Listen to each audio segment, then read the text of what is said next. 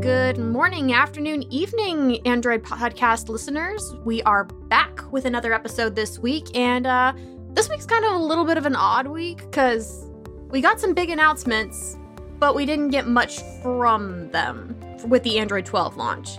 And then we had this huge, massive Facebook outage, and it had a really dumb reason behind it. So we're going to get to all that, plus the Pixel 6 launch event date that we finally got this week, like 10 days out from when it's actually going to be. So that's cool. Anywho, joining me, I am Ara Wagner. Thank you for listening to us again. And with me today is Jerry Hildenbrand. Hi. How are you? And somebody Nick Suttridge. answer. Hey. What? I'm okay, Jerry. I need more sleep. Okay.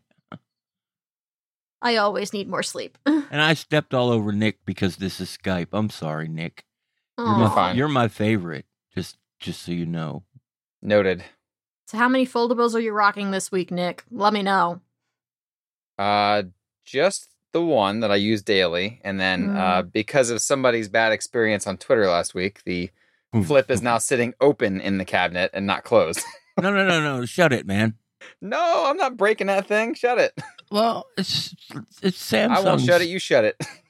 If you're not going to use it, give it to somebody who can. No, my wife's going to use it, and we'll see how long it lasts until it actually breaks from normal use and not just sitting in a cabinet closed. Nick's wife, if you're listening, close that damn thing. Keep it closed for 2 weeks and tell us what happens.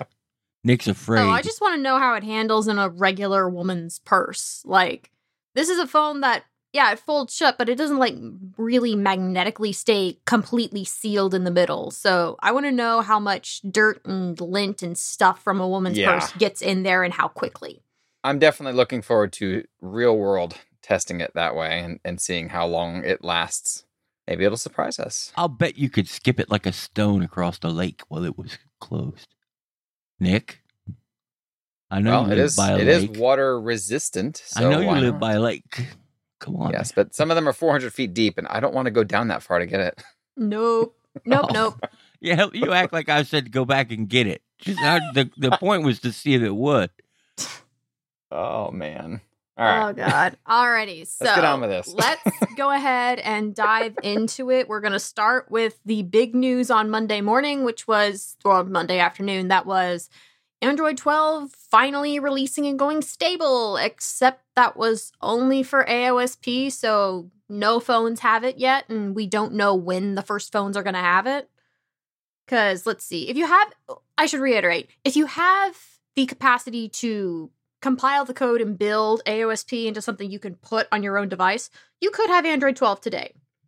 For the rest of us, we're going to be waiting for a while. Yeah. Pretty much. Yeah, if you're listening to this, you could go to XDA and have, install something that somebody else built, because turning AOSP into something that it will actually install and work on a phone is not easy. Who knows? Maybe there's a ROM or two. Yeah, I'm sure there is, and give those guys some credit. Yes, absolutely. I love those guys. I thank them for their work. I'm thankful I don't have to do that anymore just to get the current version of Android in the same calendar year. For real. I mean, I'm just so happy that I don't have to actually flash my phone to get betas this time. Because, even for OnePlus, when it gets to the open beta, will be an OTA. It's still you have to flash the OTA or you have to flash the image from a computer with the closed beta, right? This is OnePlus. You might have to send in a picture of you in a t-shirt. I don't know. I don't think they do that much anymore. It's not as prominent at the very least. Yes, and thank God for that. But yeah, we got the Android 12, the stable release was on Monday, and then on the same day, most of the manufacturers said what their timetable was, which devices were going to be getting it, when they expected devices to start being able to get it. We got an update. We got our first major update to the Samsung One UI beta that launched in August, or was that early September? Time is a flat circle, guys. It was guys. September, yeah. Okay. It was September. don't install that if you want to use your S21 every day. Just don't. Probably not. Yeah, I don't know if this one's any better. It isn't on mine. It's, as far as the phone functionality, it's all great. Of course, there's some apps that aren't compatible, but there are some big network issues. Oh, I haven't run into the networking issues because I haven't put this second SIM into the S21 again yet. So yeah, no, I've enjoyed One UI 4 beta. I really want to say one beta 4 or One UI beta 4. You know how many times I've reversed those numbers? So many my times gosh! In that review, so many times. It looks good. Samsung's going to do a bang up job on this. And yes, that's coming from me, who doesn't like to give Samsung much credit for their software. They did a great job on incorporating just the right amount of the new visuals and stuff that I think it's going to be really nice. There's just a lot of back-end issues they still need to work on. Yeah, and it's probably based on an older, buggier version anyway, so I would expect that to be the case later. I know on this one, I think the only major new feature on this one was the automatic color changing, which... We cannot call that a major feature. It's so subtle, it's so... Well, yeah, I was going to get to that, yeah. So, like, I mean, the actual interface looks extremely similar to the Pixels, right? Which, I kind of thought, based on the language used before, that we wouldn't see this in too many other phones, but here it is, and it's super similar. But yeah, like you said, that's the cool thing. I mean, the API is there to let anyone do something to change the colors.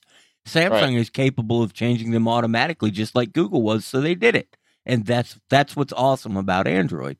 Well, I'm not totally thrilled with all the color designs that they're making, because while like background colors are much more subdued and accent colors are nice and subdued, a lot of they just don't use it. They don't use it as much in this system the way that Google. It's very boring by comparison. Yeah, like very boring. Your notifications are still like black and your notifications are still white when it's in light mode and gray when it's in dark mode. Your quick toggles don't really see any bold colors in there. You do get bolder colors with Samsung's color matrix than you do with the current Pixel version, which is nice. I didn't even think to check. Do the settings still look like stock air quote Android? Well, see that'll change. No. Okay. It looks like stock One UI. Okay. Like the blue color doesn't really show up in settings even that much, which is kind of boring and disappointing. It's weird. It'll change. I need them to merge this the automatic wallpaper based colors with theme park, so that way it's like, okay, here's theme park, here's your palette of colors. You pick which of these 6 or 8 or 12 colors is going to go for that page, that element, that element, and you're done.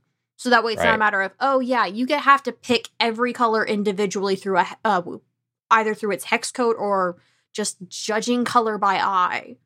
So I need that, so that way I can get a little bit more pizzazz in the in One UI 4 than just, oh hey, it's going to be an accent color in a couple of your menus, maybe. Right? Yeah. Well, you have to remember, Samsung collects the same amount of data as Google does, but does something very different with it. They use it to see what people who are buying their phones are doing, so they know what to add, change, subtract, or fix in the future.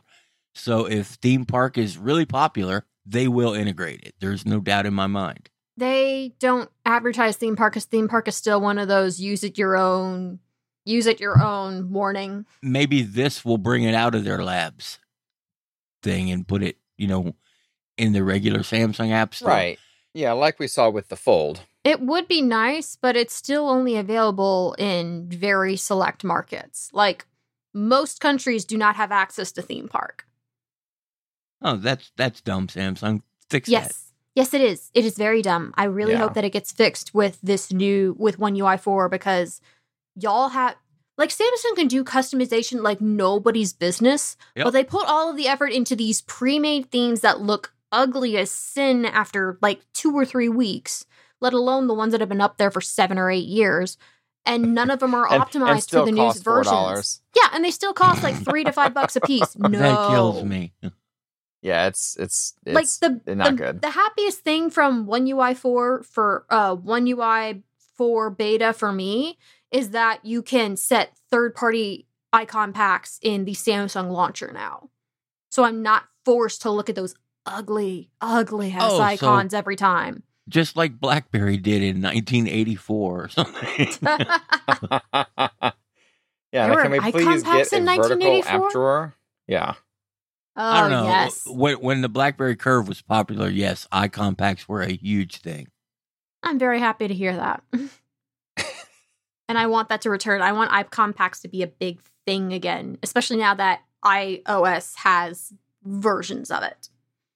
So that would be very nice to see. But otherwise, One UI 4 Beta 2 didn't really bring a whole lot. We're obviously they're trying to work through their issues and trying to get bugs fixed. But since this released this week, I'm almost positive that it is still working off of one of the developer previews and not off of the stable Android 12 AOSP release that came out.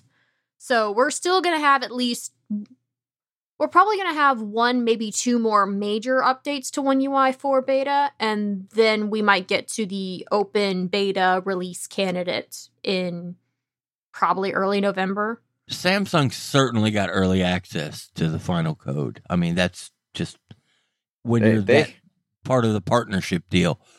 But they had early access to Wear OS 3, right? Yeah, but a ship takes a long time to steer. So what you've got now has probably been 6 months in the making. Yeah. I'm sure. Yeah.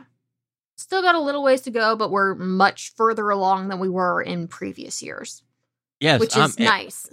I'm really impressed with what I see from Samsung and Android 12.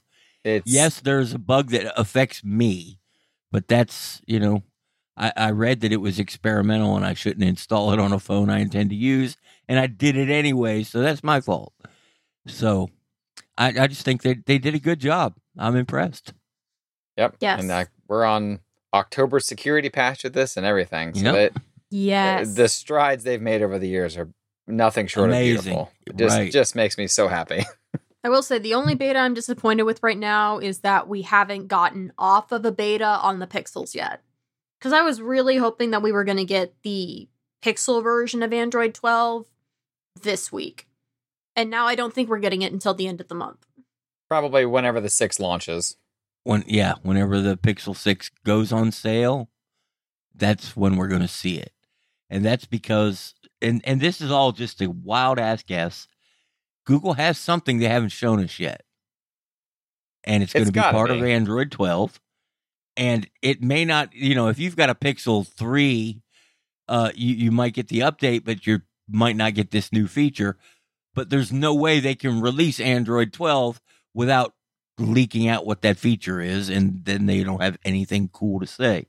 So that wouldn't be an Android 12 feature then, wouldn't it? Because they just pushed AOSP. No, I mean, Google has a feature that they have building a into the Pixel feature into Pixel Android 12. Right. Okay.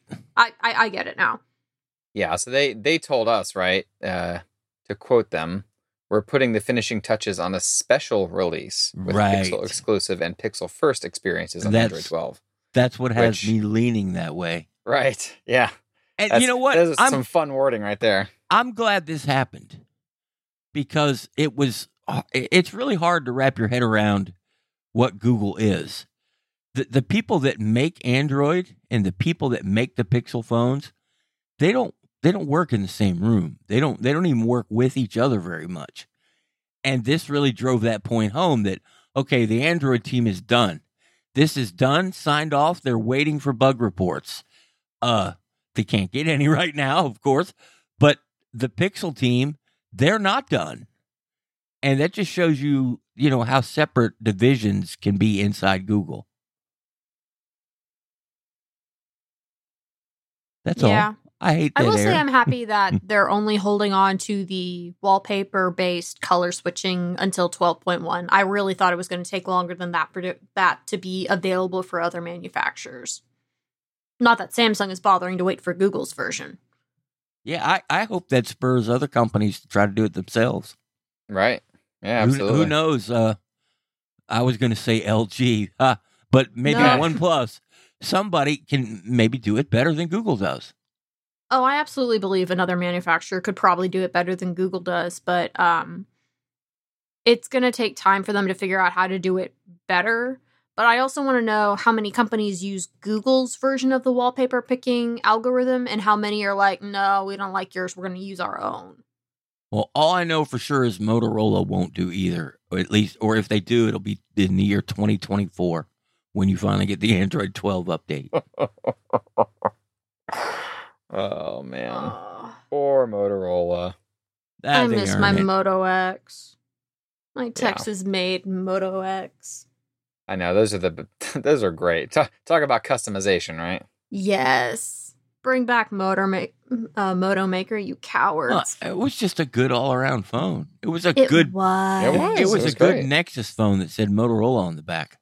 Basically. That's what it was. And it had a couple of features. It had a number of features that ended up getting pulled into stock Android, didn't it? Because it was, because you had the Moto Voice stuff, which happened before we had as much of that robust system that we eventually got with Assistant. It felt like it was a test bed for stuff, didn't it? Because Google, remember back then Google was Motorola. They would throw all kind of cool stuff into They were the first Moto one X. with Smart Lock. That was worth the Moto X just for that. Oh, I have my phone paired to my headphones or my car stereo. The phone will stay unlocked. Thank you. Remember the thing you could put on your keychain and swipe it across your phone to unlock it? Yes, the Moto Tag. They did all kind of cool stuff there. And I think they, the stuff that worked best, they pulled back into Android, which Google, if you still owned Motorola, people that bought Motorola phones would be happier, and you could do that again.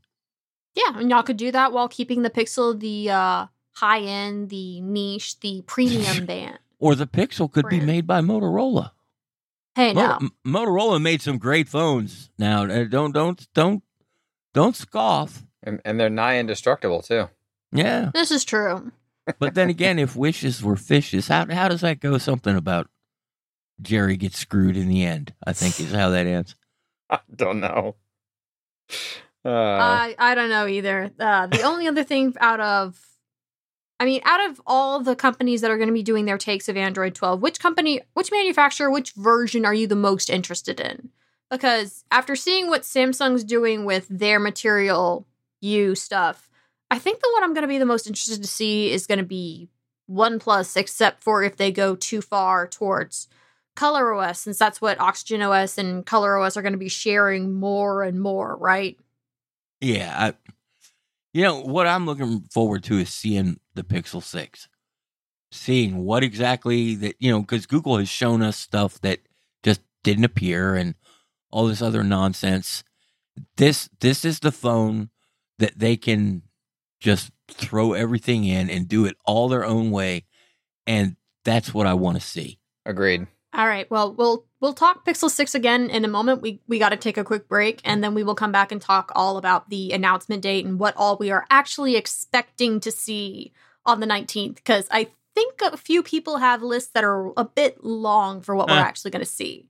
Yeah. So we'll be right back in just a second. Who has time to go grocery shopping and planning out all of their meals like days in advance? Because I know I don't, and I don't think you really do either. Well, with HelloFresh, you get fresh, pre-measured ingredients and mouth-watering seasonal recipes delivered right to your door. Skip the trips to the grocery store and count on HelloFresh to make home cooking easy, fun, and affordable. That's why it's America's #1 meal kit. I'll admit, I've skipped a lot of meals because I just had no energy left to deal with crowded grocery stores or the rush hour traffic to drive there and back, and an hour of cooking at the end of a very long, very trying day. HelloFresh cuts out the grocery shopping, the overbuying, or forgetting of ingredients. They come pre-portioned, so all you have to do is follow the recipe card, eat up, and then maybe leave the dishes for tomorrow. HelloFresh also offers the flexibility you need, letting you change delivery days, your meal preferences, or even skip a week as we head into the holiday season with trips to grandma's or Christmas getaways to a warm beach somewhere less gray. If you've been wanting to check out HelloFresh, now's the perfect time to take a bite of this simpler, healthier meals. Go to HelloFresh.com/ACP14 and use the code ACP14 for up to 14 free meals, including free shipping. That's HelloFresh.com/ACP14, promo code ACP14 to get up to 14 free meals from America's #1 meal kit.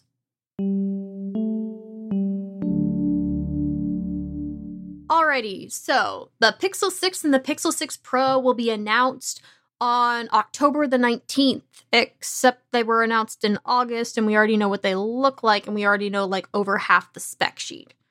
But the event itself will be on October 19th at 1 p.m. Eastern, 9 a.m. Pacific. I think I'm translating that right. Yep. So I'm excited. I was really kind of hoping we were going to get a physical event alongside a digital event, but digital only is cool too, I guess. But it's going to be really interesting to see what else launches alongside the Pixel 6 and the Pixel 6 Pro, because they've been leaked and shown off to infinity and beyond. There is so little left for us to guess about with this phone. I will make a prediction. Sure. Nothing gets launched. Nothing gets announced except those two phones. You're not getting a watch. That. You're not getting a foldable. You're not getting any of that stuff in 2021. Yeah, sorry, guys. Yeah, no. Based on the leaks, and how we know Google products leak, and everything that has leaked out about the Pixel 6, gosh, I think we ran 3 or 4 stories yesterday about leaks for this thing. There is no way that the watch and the foldable would not have also leaked at least a fraction of as much. Well, not even the leaks. We would have seen them come through the FCC if either of those products were launching this year in the United States. Yes. Yeah, and we would have Google's seen not more. going to launch a new tentpole, flagship, whatever device without having it in the United States. A little bit of inside baseball. Everybody in this industry, we all know people who know these things and can tell us stuff and say, this is all off the record. And somebody somewhere would have told us, oh, yeah, we're working on a watch, and we're going to debut it in October. And they didn't. None of the outlets, we might tell you a rumor because it's a rumor that's floating around, but no Android news outlet has definitive proof that any product is launching except the Pixel 6 and the Pixel 6 Pro. Yeah, I'd say there have been enough leaks that I maybe think we're getting like a demo or a look ahead at a Pixel Fold, but it ain't launching this year. And I have serious doubts that it would be launching in Q1 of 2022 either. If they show us a Fold on the 19th, I'm willing to bet it doesn't launch until either March or May. And if they launched it in May, it would make sense to launch that at or slightly before Google I/O. So that could be it. Yeah. Okay, here's the developer device you should probably use to build a foldable experience that will work across Android. Because this will be using the standard APIs for everything instead of you just having to build off of whatever Samsung is using or whatever. What was the other one? Huawei is using. Well, can't build anything for Huawei right now. But still, I have no doubt Google is trying to get a foldable out the door. I also know that Google knows that they can't half-ass this. You cannot do this halfway. So they want to do a foldable right, and I don't see them getting that out the door until late spring, early summer of 2022. Yeah, at the very least, I could see a, one more thing type of thing at the end of the announcement. And maybe they show like a phone unfolding with the sun flare behind it or some nonsense, and they say Pixel Fold, and then maybe coming 2022. And that's probably the extent. Well, I could even see them toting one out on a stage for the presenter to show everyone. Oh, I have no doubt about them showing off like a testing unit or something. But Google has fine. Also made it clear that with the Pixel 6 and from now on, their phone division is going to try to make money. It doesn't make any financial sense to launch a Pixel Fold after Black Friday. None whatsoever. So it's going to be, next spring when all the other big phones launch. If that's the earliest. Right. Now, correct me if I'm wrong. When the Wear OS 3 announcement surprised us at I.O., there were no rumors of that at all, right? No, we had rumors. We had inklings. Okay. I couldn't remember if it was a total surprise or if we had a little bit of, a thought beforehand, but There were a lot of big surprises there that, like, Yeah. the manufacturers getting more control and Samsung building the watch and building the chip. Those were all surprises, but I think everybody knew that Google was revamping Wear OS. Except the other manufacturers. apparently. Apparently. Oh, no, they knew. I guarantee you they knew. They just didn't care. They just weren't maybe in on the party. Who knows? Yeah, I'm willing to bet that other manufacturers wanted to get in on the collaboration, and Samsung was like, no, we'll help you with this. Oh, but definitely. we are the only other manufacturer that gets credit for this. You know, part of that agreement was Samsung gets to be the launch partner and a period of exclusivity. Yeah. If not, Samsung needs better negotiators. Hire me. Speaking of watches, I don't think we're going to see a watch other than maybe a pre-production unit on stage, but I think we would see the watch Q1 of 2022. As often as we've had like renders leak every now and again, or renders be recreated after a leaker saw them, I'm willing to bet they're pretty close on the watch. But I don't think they're quite there just yet. And I also think it's like, okay, we're gonna let Samsung go first, and they can make the mistakes, and then we can come in and learn from what they did. Wouldn't that be nice? Every year we talk about a Pixel watch, and every year I say the same thing. I don't think Google's going to really make a watch. Google doesn't need to make a watch. That's kind of true. Fitbit needs to make a watch. It needs, if they want to make money, they have to compete against superior products. And with a watch, there's not a lot of margin built into it unless you're Apple. So I just don't see a need for Google to make a Pixel watch. I could see them wanting to make a watch just so that way they have a better like benchmark device for developers. As opposed to, you're going to build for the Samsung Galaxy Watch 4, or you're going to build for whatever Fossil and Mobvoi come out with next year. I could see them having a watch and having it be like not the greatest watch ever, but it has good fundamentals and it works great for testing out apps. Or Right. it can just be, and it's Pixel style, so that way it can still be and our fans will buy it because they love us. I think that energy is going to go towards Fitbit, and Google's going to try to do something with Google Health, Google Fit, whatever the hell it's called. And the next Fitbit is going to be smarter.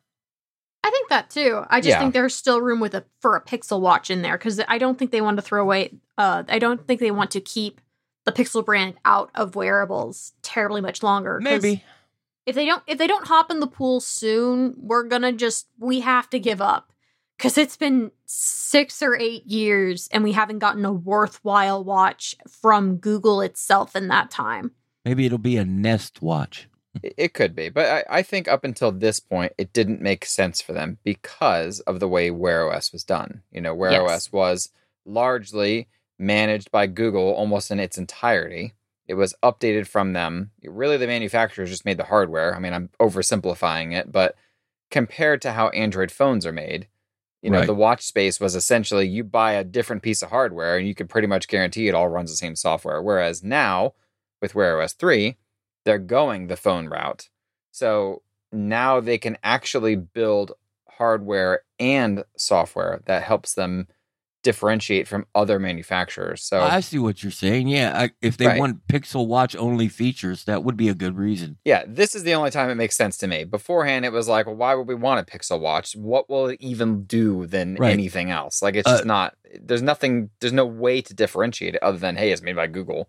Jim's our podcast producer, by the way. Jim, can you go back and take out all that stuff I said about there won't be a watch?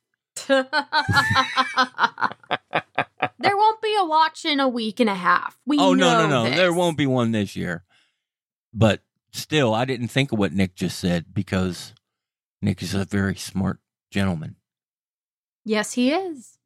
And now I agree with him completely. Google, where's my damn watch? I've been asking that for 7 years. I will say, one other thing that we've been, that a small group of Pixel lovers have been asking for the last several years now is, I want a new Pixel book. And I'm not, like, the Pixel Book Go launched in 2018. It's 3 years old. The original Pixel Book, I think, launched in 2016, 2017? Something like that. I the first person who would buy one. Because, I love my Pixel Book. The Pixel Book Go is a really good product, but it's a very different style of product from the Pixel Book. So maybe next spring, Google will make us a new Pixel Book. Yeah, because I want one that's a 2-in-1. I want one that is the bigger 3:2 aspect ratio, but I want it to be a 2-in-1. Or even if they try to redeem the Slate and give us a new version of that, but put the kickstand and the keyboard in the case, because all of the manufacturers have proven that if you make a Chrome OS tablet, it needs the keyboard and the tablet, or it needs the keyboard and the kickstand in the case. Because you cannot rely on third-party accessory makers to make them well and price them reasonably. I mean, I have an i5 Slate, and I'm going to tell you, the updates to Chrome, it's a great device. Except it's a heavy 12.5-inch tablet that has a really crappy, book cover keyboard that attaches to it. Yeah, I'm super duper looking forward to the Lenovo Duet 5, because that's going to be a 13.3-inch Chrome OS tablet with the detachable keyboard and kickstand. Why? Just get a Samsung television and a Chromecast and carry it around, Era.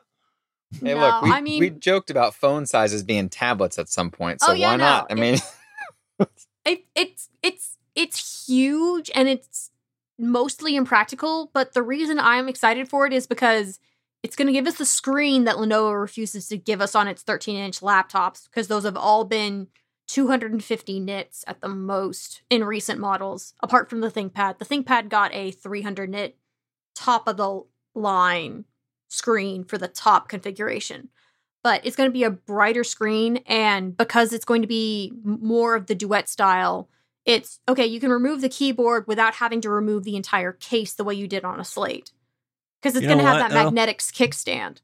Since it's Lenovo, the big 18-inch whatever this size display, it's going to have that old 1355 laptop resolution. No, it's 1080p. Trust me, I've been looking every which way to try and scrutinize this, because I keep hyping myself up, and I've realized in this business, if I'm going to keep reviewing these things, I have to keep expectations down. So I'm hoping the world of the Duet 5, because that could be the breakout that Chrome OS tablets really need to be something that's like, oh no, it's not just a playtime device like the Duet or this. I have the X211 that I'm hoping to review very quickly, because I've enjoyed my last week playing with it while I was on vacation. But those are both relatively small devices, and the Duet 5 will be a 13.3-inch laptop, essentially, that you can take the keyboard off of. Yeah. It's going to be big. It's going to be big. But it could be... please get Adobe products on there so I can switch to Chrome OS. Thanks. Yeah. The only thing I'm using to keep my Duet 5 expectations down in the basement down is knowing that it has the Snapdragon 7C Gen 2, which probably won't be quite as limited as the first generation was. About Adobe, Nick, do you know, at one time you could get Adobe products for Chrome through the Chrome for Education, and they worked well, and Adobe just stopped. It's because Adobe's trash. Well, Adobe probably stopped because there weren't enough schools that were signing on for it, and that was who they made it for. And they put it on the iPad right before they stopped. Yeah. Yeah, it's just frustrating to me, because it's like, yep, Windows 11's great and all, whatever, okay? Everybody has their problems with Windows. All right, fine. Ignore what I said. Anyway, I want to switch to Chrome OS, and I want to switch. Oh my gosh, I can't even talk. I want to switch to what Steam has built, right? Because you have with the Steam Deck, they've got their own OS that can run Windows games essentially emulated for Yep. lack of a maybe better term. So I'm like, I'm right on the cusp of finally getting rid of this. And I think that's the only Microsoft product I use. I'm like looking around thinking about anything else. I don't really think I have anything else. When we're done, I'll tell you the big, long, convoluted, horrible way you can run all Adobe products on your Chromebook. This sounds like a nightmare. It involves Linux and virtual an emulator. machines. Yeah. This sounds like it's not worth it. I'm going to stick to Windows 11. It's not worth it. Yeah. But Nick, you're looking for it for Premiere, right? For video editing? I Or just primarily Photoshop? just use Photoshop these days because if I do a video, Alex handles the editing. So I pretty much just need a good, proper Photoshop. Do yourself a favor. 98% of the... Go ahead. Install GIMP on your Windows laptop. Learn to use it. It does everything Photoshop does and more. Nah. It does. It's just got an ugly UI that's hard to Does understand. it nowadays? Yeah.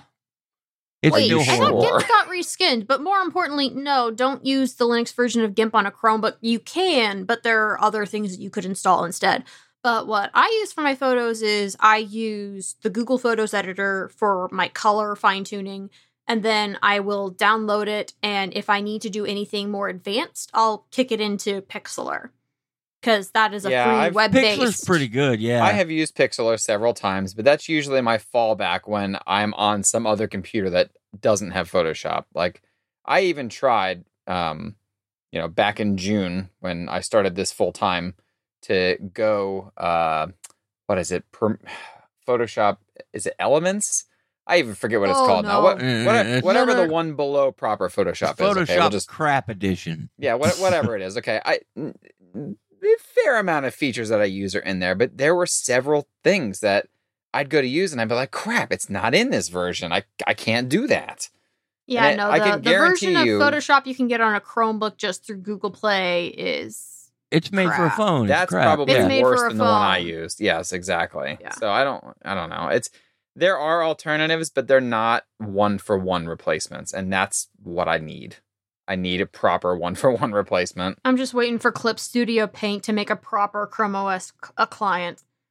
Because Clip Studio Paint could be a legit Photoshop replacement, but it's a Windows Mac thing. Bring it to Chrome OS and watch it prosper. I don't know. I feel like there's got to be a market for this. There have to be enough people out there that are waiting and can't. Maybe there aren't. I don't know. Maybe I'm just... Well, the enterprise market, they can run Photoshop. Yep, through Parallels. They can run anything they want through Parallels. So, I don't understand. Is this Google holding it back? Is it agreements with, companies like Adobe? Is it, a test that's, I don't know what's going on. It's just know. Frustrating. That's what it is. Yeah. A lot of these companies, they're in markets where Chromebooks aren't nearly as popular. I want to say Clip Studio Paint is based in either Japan or Korea, and Chromebooks aren't nearly as big of a thing there. Right. So for a lot of these replacement and alternative companies, they don't think of Chrome because Chrome just isn't where they are. Yeah, but if they do business in the United States, they have to know that there are millions and millions and millions of Chromebooks in every school district across the country. Don't they want some sort of their product in front of all those kids? When those children graduate, they're already familiar with that company's products. So to me, it makes no sense. I mean, I'm with you. Any company that's wanting to lock into a younger generation, make things for Chromebooks. Yeah, that's what Google does. We all had Gmail accounts when they first came out, and I might be an old man, but I know some of y'all were barely over the age of 13, and you jumped on it because it was cool. I don't know how long back they'll punish us for that. I resisted Gmail because I hated the labels thing. I liked folders, and it took me forever to get over that.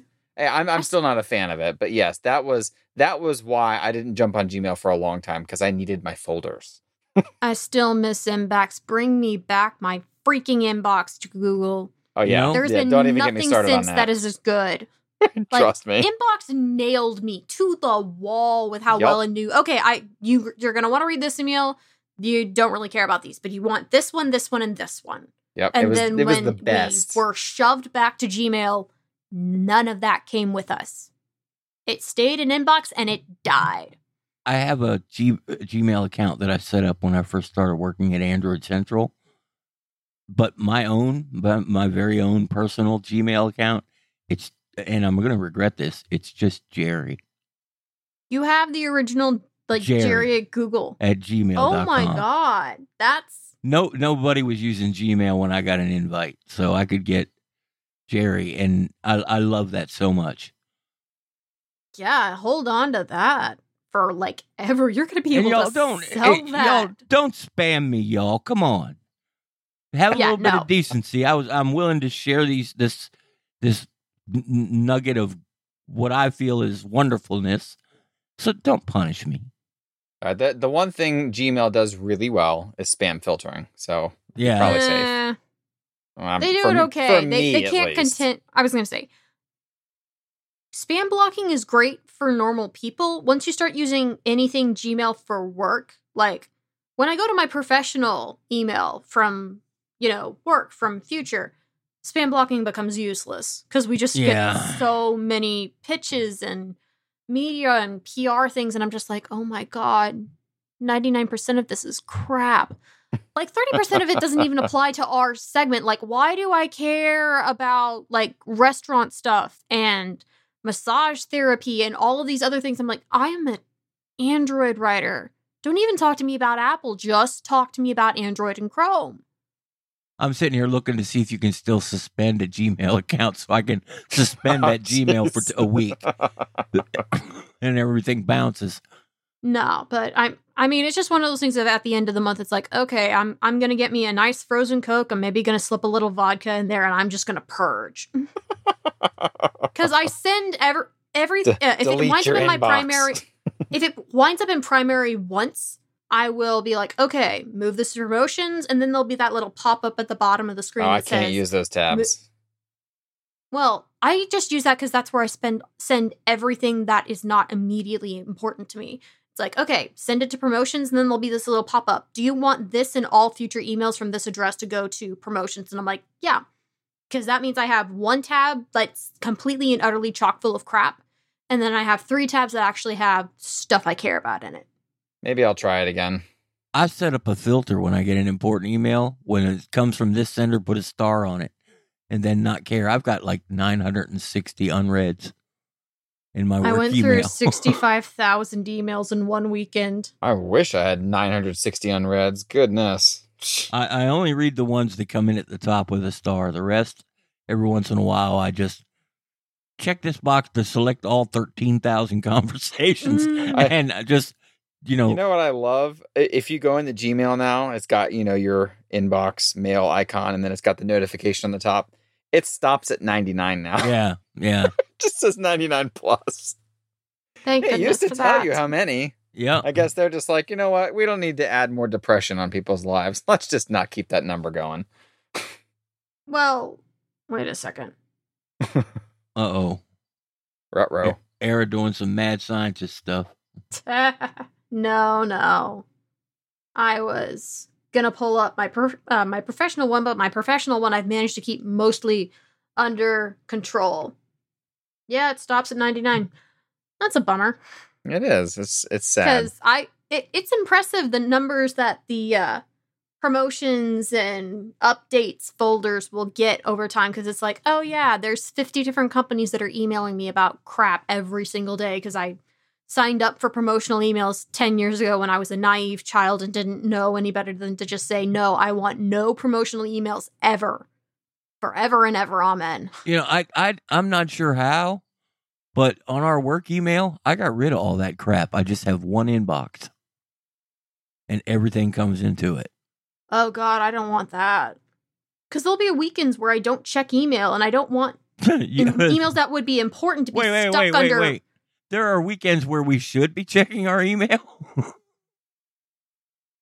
I mean... It's the weekend. Yeah. Stop checking your email, Era. But things launch on Monday mornings because PR are... Well, you'll find out Monday morning. If I'm expecting a review code for a game that I care about, I'm totally checking my email because I'm going to have fun over the weekend, dang it. Otherwise, forget it. Yeah. I mean, I'm probably going to spend this weekend, at least in part, doing emails out to accessory manufacturers because I got to start building more lists. So, yeah, no, checking the emails on the weekend is fine so long as it's something you choose to do and not something you have to do.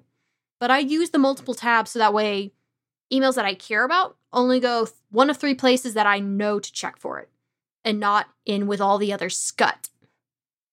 It's a great word. It is a great word. Alrighty, so we have far and away gotten away from the Pixel 6 announcement date that we first started talking about. So we're going to take a quick break, and then we're going to come back and talk about the Facebook outage that absolutely brought the world to a standstill for, 8 hours? That was an impressive day. So we'll be back with that in a second. When it comes to big wireless providers, there's only one thing that we know above all else. There's always a catch. Honestly, they're even worse about hidden catches than genies are. Take my current carrier. Catches after catches after catches when trying to upgrade the family plan to get 5G, because only unlimited subscribers got 5G. And the in-store rep ripped my family off for $200 in fees, forcing them to cancel and sign up for a new account instead of just upgrading the current account like we asked 4 times. So when I heard about Mint Mobile, I had to know, what's the catch? Apparently, it's no physical footprint. No physical stores means no having to make rent, no hiring dozens of workers in each and every city in America, and no having those employees get paid on commission. That means that Mint Mobile can pass the savings on to you and cut out all of the nonsense. Mint Mobile offers premium wireless service starting at just $15 a month, including 5G coverage, unlimited talk and text, and easy-to-pick data tiers so you can buy exactly the amount of data that you need. You can bring your own phone, so there's no needing to shell out hundreds of dollars for a new phone when your current Galaxy, Pixel, or, yes, even an iPhone will work just fine on Mint Mobile. To get your new wireless plan for just $15 a month and get the plan shipped to your door for free, go to mintmobile.com/ACP. That's mintmobile.com/ACP. Cut your wireless bill to $15 a month at mintmobile.com/ACP. Alrighty, where were you when the world came to a standstill? Because, let's see, Facebook servers went down for an insane reason that we'll get to in just a second, but that brought down Facebook, Facebook Messenger, Instagram, and WhatsApp, among many other services, because once Facebook servers went down, that increased server load on so many other systems because people were wondering, what the heck? Why are my accounts down? Why can't I contact anybody? Why can't I use Facebook to access money or transfers or any of these other things? Because WhatsApp in a lot of countries is used for banking and paying bills, and that was all unavailable for 8 to 12 hours, depending on where you lived. Here in the States, we just use Facebook to look at all our anti-vax memes. But outside of the, in other parts of the world, like India, WhatsApp is the payment app. You do business through WhatsApp, and it was down. Yeah. No, that was not okay, and I don't want to make light of that, because WhatsApp being down is very much a security risk that cannot be afforded, because it is the backbone of many societies at this point, and we cannot afford to have it down, considering it is the most used messaging platform in the world outside of China. Because I think China might have a speed on raw numbers, but WhatsApp is the main messaging app in India, most of Europe, and most of South America. It's just we in the States who are weird and like iMessage. So WhatsApp being down was a big deal for the entire world. But we all mostly made memes about Facebook being down and everybody having to go slum it on Twitter and Reddit. I love both of your platforms. You're great. Singing Kumbaya on a beautiful future free of Facebook, which personally are my favorite memes. Yes, indeed. Well, this is ammunition for the U.S. Congress to force Facebook to divest WhatsApp. Yes. I know their explanation of what happened. Is down to networking stuff, and coming from that background, I get it. And if it was, my lord, I feel their pain because I've been there. But you don't believe it.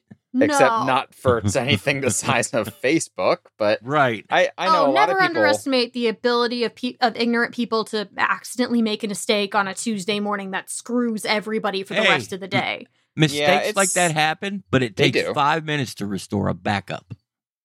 But Well, it in took this them case- 8 hours to access the backup because they locked themselves and everybody working for Facebook out of everything. It Right, takes 2 so- minutes and a screwdriver to pull a door off of a building. Well, They yes. couldn't get into the building.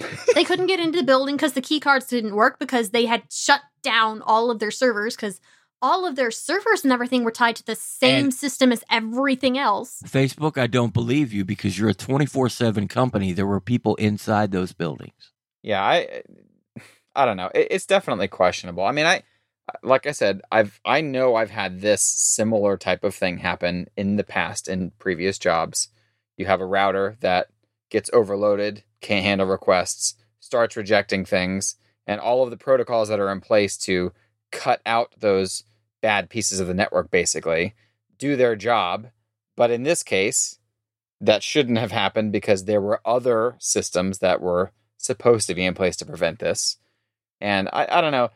I could have seen a regional thing. This would have made more sense to me regionally. Okay, it went down for all of the US. Cool, I get it. All right, maybe all of our data centers are linked from the same backbone central service. Maybe. Worldwide, I don't know. It's much harder to believe this explanation worldwide.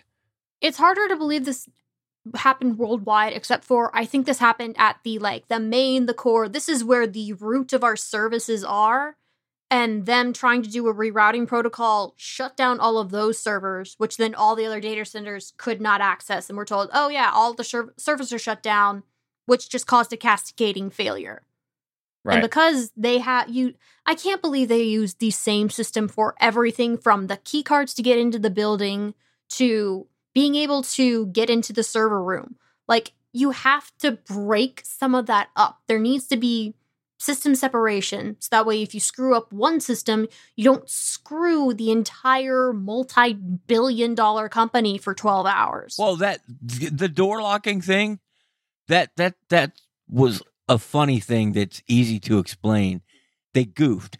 The doors need to be on the systems that run like fire suppression, that are isolated completely, and that solves that.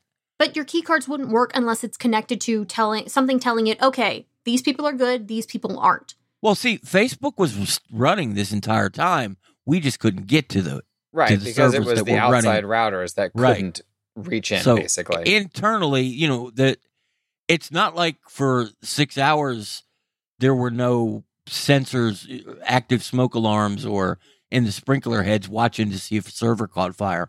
All that was still working. Right. Or Facebook literally would have knocked down walls and got in there. Yeah, and I think in a way this shows better design than somewhere like whatever that pipeline company was a couple months ago that got hacked, right? So like in that case, they got ransomware. There is no way that they ever should have had systems linked to, a pipeline Yes. on the freaking Yes. internet. Yes. Like that just the That height is of irresponsibility as far that is as internet or local only. You do Yes. not put anything like that even remotely close to the actual internet. I'm going to say, yeah, this shows that Facebook itself, the platform that is Facebook, is isolated and completely firewalled from the Correct. outside. And it's that I use the word firewall. If you're a network engineer, don't at me. I know, but the firewall is what screwed up, which It's- means you look for Facebook and the firewall tells you Facebook doesn't exist. Right. And I mean, this is like how some places will refer to, somebody got hacked when their, credentials were stolen. No, they didn't get hacked. Somebody Right. bought their credentials off a list somewhere and just logged into their account. It's not hacking. Okay. So And this, it's the same kind of use of the thing here. We're just simplifying it. if this was mom and pop's bait shop that was down for 6 hours and they gave this explanation, everybody would have said, yep, that sounds about right. Right. This is Facebook. I just can't. I just feel like Facebook would have about 400 levels of redundancy built in to make sure this never, ever happens. I would assume that this won't happen again. And I know it won't happen again. Correct me if I'm wrong. This has never happened. I know their servers, services, I'm sorry. Their services have gone down plenty of times before, and right? they've had regional outs, like you said before. They've had regional, yes, which blackouts. I totally expect if they're doing testing in a data center, if they're upgrading something, it's technology, things break. People screw up, somebody presses the wrong button, somebody put an extra colon in the code. I mean, this was a global event that affected people in serious ways. Yeah, it was weird. And I don't mean an Instagram influencer didn't get to take a picture of their new iPhone case. I mean, it affected people's living and livelihood. Yes. Yeah. Because India has mostly tried to get away from physical currency. So WhatsApp is how you pay for things. It's how you pay for meals even. Yep. And I'm not sure how much of that was disrupted for people who were just trying to live, eat, work, and pay their bills on Tuesday. I'm sure it was some. It had to have been. Probably. I guess on the bright side, it was only 6 or so hours long, so it could have been worse. The bright side was that it was daylight hours in Europe and North America, and it was nighttime in Asia, where this where this really and utterly screws people. True. Yeah, if this had happened at 9 a.m. in Mumbai or somewhere, this would have been an entirely, this would have been a fire. Right. And I something I didn't get to earlier. I saw some interesting chatter during it. People wondering if it was an internal job. Yeah, right? I saw that too. I don't think it was. I don't think so either. I mean, it's interesting timing with the hearings for sure. Right. And I think that's probably what triggered the thought. Yeah, but the conspiracy that Facebook isolated itself from the internet so it could delete all kind of things, nah.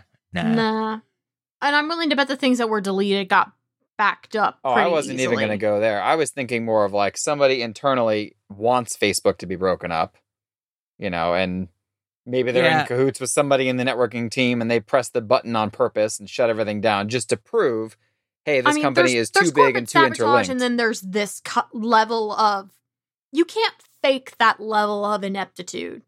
No, this was just a bunch of small mistakes made in the wrong places and some weird freak of network nature used all of them to take down Facebook. Well, that was... It was just a weird day. It was a weird day. It happened on a day that Facebook was already going to be under the magnifying glass. If anything, the Facebook outage actually detracted from the hearings, because who's going to talk about the hearings if Facebook and Instagram and WhatsApp are down? It's fair. Nick couldn't use his fancy sunglasses, and that's hilarious. I was going to jump into the Oculus stuff being down, because everything being tied to Facebook means Facebook down, meaning no Oculus. Oh, darn. Well, okay. So I wrote an editorial on that real quick. I basically, 10 o'clock that night, sat down and jotted some words down on digital paper. And some of the comments were pretty funny because, a lot of them were like, oh, you whiny millennial, Gen X or Gen Z or whatever the heck, and I'm like, okay, of those are my alt accounts, just so you know. Hey, you know what? That's fair. But that was not the point of the article. The point was, with these types of consumer devices that are portable, I should not have to log into a cloud server to do basic functions on these things. Like, you couldn't sync photos and videos from your glasses to your phone, okay?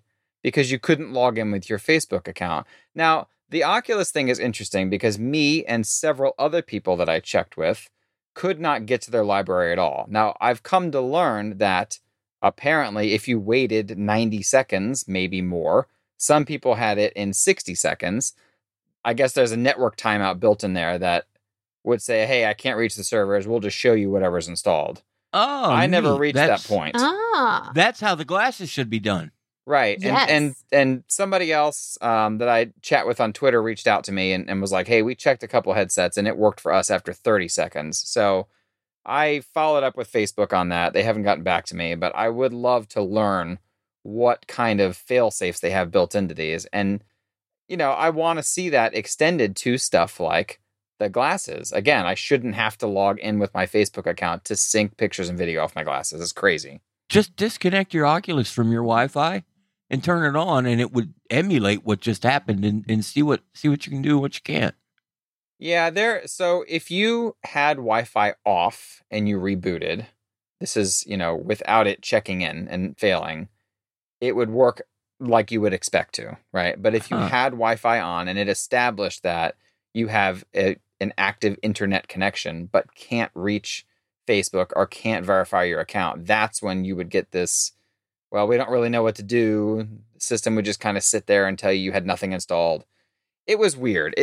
The point is, it's another failure of design that they need to fix, right? Yep. It's not the biggest deal in the world. I'm sure the servers will never go down again, whatever. But, if they decide to, all right, Oculus is losing us money, we're just going to cut our ties and peace out. Okay, I still want to play the games that I've spent money on, all right? Right. It shouldn't have to check in with Facebook servers when I just want to play my games. Right. I'm sure that sounds a little whiny, but if I spent good money on it, I spent good money on it. I don't care what it is. This is the same complaint people with Xboxes and PlayStations have had for years, and they're absolutely right, and so are you. You paid money for this game. It does not need to be tied to any type of internet verification or cloud service. Yep. If it's installed on your machine, you should be able to play it until that machine blows up. Exactly. Yeah, it's more ammo for that type of conversation. And that, that goes along with the, I guess, editorial you wrote, I think it was last week or the week before, about how you don't own your phone. It's the same kind of thing, right? It's like that logic from these companies is terrible. And we need to make noise and make them stop it. That's really the entire purpose. And the thing is, until it gains enough traction and enough people make noise, a company the size of Facebook doesn't care if there's only 500,000 people making noise. They laugh. Zuckerberg just, ha, ha, ha. Screw those peons. You need, a large group of users to say, look, we need a solution. And that'll make companies start looking for a solution. Right. So, sometimes it's good to be vocal. Yep. Yeah. And the squeaky wheel gets the grease. For grease. me, that was the whole point. So Oculus users That's exactly need to what be I said to somebody. squeakiest. Yeah. Yep. Alrighty. I think that's all we're going to get into today because we've been going for almost an hour and we all need to get back to work because it's Thursday afternoon and some of us still have things due tomorrow or today. So we're going to come back in just 1 minute to talk about what's making us happy. So be right back. Looking for your next hire is like looking for a diamond in the rough. You're looking for the perfect fit for your team, your required skills, and you need to do it without wasting hundreds of man hours digging through thousands of applications. That's what Indeed is here for. Indeed's hiring tools help you cut through the noise to hire faster and smarter. In fact, Indeed Instant Match provides a list of quality candidates whose resumes are on Indeed the moment you post a sponsored job. According to Talent Nest, Indeed delivers 4 times more hires than all of the other job sites combined. That's why more than 3 million businesses worldwide use Indeed to hire great talent and hire it fast. Get started right now with a $75 sponsored job credit to upgrade your job post at Indeed.com/ACP. Get a $75 credit at Indeed.com/ACP. Indeed.com/ACP offer valid through September 30th. Terms and conditions apply.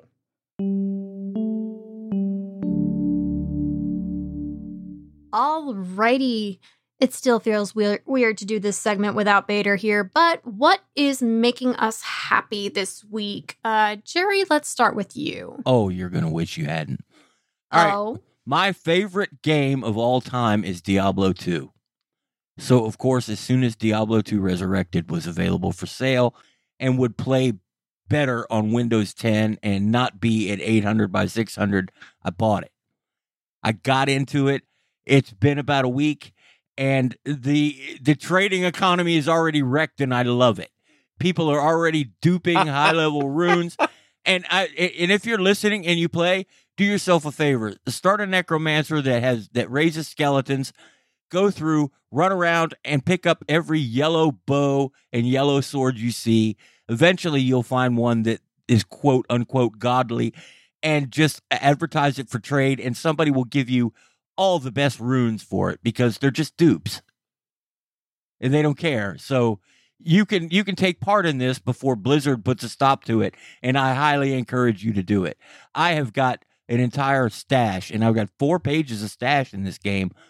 Every slot is filled with runes that I would never get normally. So do it, people. Just go do it. Help ruin things. Ruin it with runes. Yes. Yes. I've never played anything from the Diablo franchise, but it sounds kind of interesting. I'm not sure if I'd want to play, but I at least want to now watch what the story is with one of the cutscene movies. So that may be something I do this weekend. The cutscenes are all on YouTube. You should watch them. No, I'm somebody who YouTube will watch cutscene movies when I'm writing because I need something in the background that I can look up every now and again and be like, oh, cool, a boss fight, and then just put my head back down and keep working. But Nice. it's something that is long, so we can go for the entire afternoon portion of a shift. And it's something that most of the time I'm not going to really pay attention because it's like running from point A to point B or doing things that have some kind of conversation in them between the cutscenes. Era, if this interests you and you decide to get Diablo 2 Resurrected, hit me up. I'll tell you my secret gamer tag, and I'll hook you up with all kinds of good stuff. I need to clear some stuff out anyway. I haven't played like a video game. Like, I haven't played anything outside of my solitaire game and my match 3 game in, I want to say, about 9 years. It's been a long time since I've gamed, if that makes any sense. Because, I mean, I have so many other hobbies that are also time consuming, and gaming is one of those things that you need to invest time more than anything else, and time is the one thing we just don't have in this industry. Yeah. It's been like 13 hours since I played Diablo 2, so I feel your pain. It's just too long. Alrighty, Nick, what do you got? All right. I just finished up the second part of Jurassic World Aftermath on the Quest. I love that series. I don't know if anybody else feels about it the same way I do, but it's like, I love the original Jurassic Park movie. I don't really like any of the sequels, okay? Like, the thing that makes me love Jurassic Park is just how freaking scary dinosaurs are, right? Like, I feel like that one nails it more than any of the other ones. The other ones are like joke movies, right? They make fun of themselves too much. They're not scary in that way. This gets back to that feel, even though, funny enough, it's got like a comic booky type of art style. But it gets back to that feel of, you don't want to get eaten by these dinosaurs, right? And you're sneaking around. And it's a stealth game. It's you basically alone trying to retrieve the DNA sample of Blue. And that's like the whole mission in both parts of the game, is getting there and back. And just all the stuff you encounter. And they did a really good job on this one of adding new puzzles, mixing up the dinosaurs you encounter, being in totally different areas. Like, it's just, I loved the additional 4 hours that I got out of it. And I can't wait for them to make something else in this world. Is this something you can play seated? Yes, because you can click the right stick and it'll duck or stand. Okay, because I like Jurassic World 2. Yeah, and that's and I think one of my only complaints from a physical, perspective is that my neck is very sore from playing this because I spent so much time ducking under desks and stuff trying to hide from raptors. So yeah, I think playing seated would probably be way more comfortable. Oh man. Yeah, and then Metroid comes in tomorrow, which I'm beyond excited about because I'm a Metroid fanboy, and it's been like 87 years since the last Metroid came out. So hey, maybe you can ruin the Metroid global economy. There you go. All right, that's it for me. Alrighty, well, I'm going to step away from all of this video game awesomeness and talk about binging a decade-old ABC show, but I have a Hulu subscription, and every now and again I'll go look up old series that I used to watch back in like high school and college. I just noticed that Castle is back up on Hulu in its entirety, so I'm doing my watch through of the show again because I was an absolute nut for Castle back in the day. So I'm super excited it's there. If you've never watched Castle, it's Nathan Fillion being just a nerdy writer dork with a New York City detective for 8 seasons, and it's so good, especially like seasons 2 through 4. It's so good. It just makes me like, I queued up the first episode that I was going to watch, and I was just grinning ear to ear within 45 seconds. Now it makes sense. When I saw you put Castle on there, my mind went to the miniseries The Man in the High Castle, and I'm like, no, that's not an era thing at all. No, that's not my speed. That is not my speed. I need something a little fluffier than that sometimes, although Castle isn't exactly fluffy considering it's a police procedural about murder, so. Well, but it's so it's the funny, way they and I handle love it, I'm sure. so much. And especially with him in it. I've never seen it, but, you know, from my love of Firefly, I can imagine. Now I remember it. And yeah, it was, I'm pretty sure I watched a lot of that. Way back. Yeah, no, it's, I want to say the show was on through, I want to say either the entirety of my time through high school and college, or through most of high school, all of college, and then part of my tenure at the TV station. Because it was 8 seasons, so that's about 8 or 9 years of runtime. And love it. Which tells you how good much. It was. Yes. If they kept it up for 9 years, that's a pretty good show.